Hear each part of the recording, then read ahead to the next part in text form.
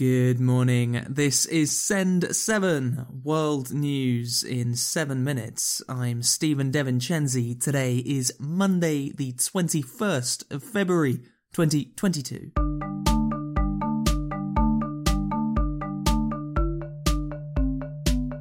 We start in Africa today. In Ethiopia, the Grand Renaissance Dam has started to generate electricity, according to state media. The dam on the River Nile started its construction in 2011 and cost $4.2 billion. The Renaissance Dam is Africa's biggest hydroelectric project and is expected to double Ethiopia's electricity production when it is fully completed. Sudan and Egypt have criticised the dam, saying that it will reduce the amount of water in the River Nile in their territory. In Niger, the governor of Maradi state has blamed the Nigerian army for an attack that killed 7 children. Shaibu Abubakar said that the Nigerian army had accidentally hit a village in Niger with airstrikes. The Nigerian army said that they do not conduct airstrikes outside of Nigeria, however, they were investigating. In Egypt, a wheelchair has been invented which is controlled by the mind. Egyptian researcher Abdelrahman Omran and his team say that the chair is moved only using brainwaves, which could allow many paralysed people to control it. Europe. Russian President Vladimir Putin spoke to French President Emmanuel Macron yesterday. They agreed to work towards a ceasefire in eastern Ukraine. In a security conference in Germany this weekend, Ukrainian President Volodymyr Zelensky said that he would like to meet Putin to lower tensions between them.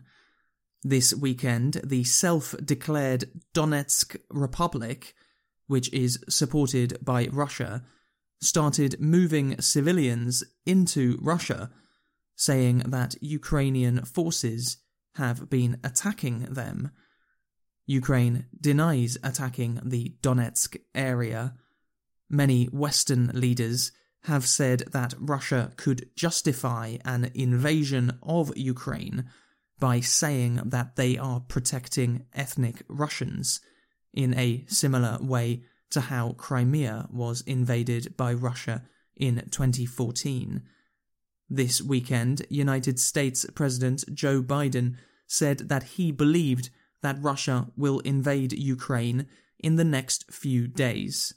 We have reason to believe the Russian forces are planning to and intend to attack Ukraine in the coming week, in the coming days.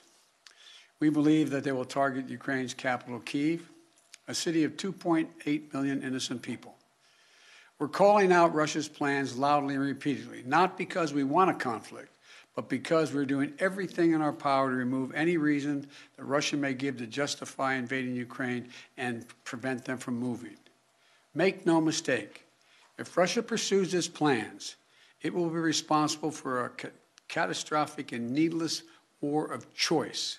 But the bottom line is this: the United States and our allies and partners will support the Ukrainian people. We will hold Russia accountable for its actions. The West is united and resolved. We're ready to impose severe sanctions on Russia if it further invades Ukraine. In Switzerland, the bank Credit Suisse has had data leaked to the media. An unknown employee of Credit Suisse sent the information to journalists because they believe that Credit Suisse has taken part in immoral banking.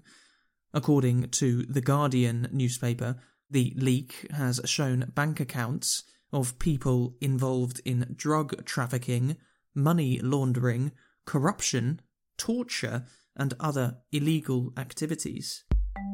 In the United Kingdom, Queen Elizabeth has tested positive for COVID-19.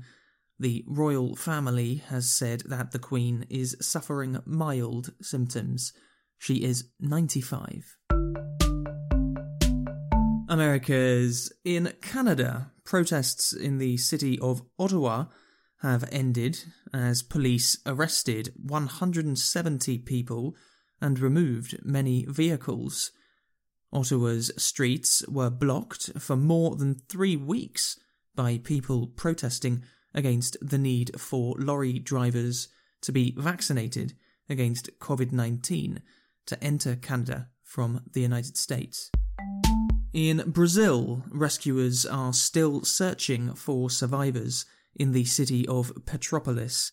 Almost 150 people have been confirmed to have died in floods and landslides in the city close to Rio de Janeiro. Asia. In Afghanistan, the West has inflicted catastrophic damage, according to the head of the International Rescue Committee, David Miliband.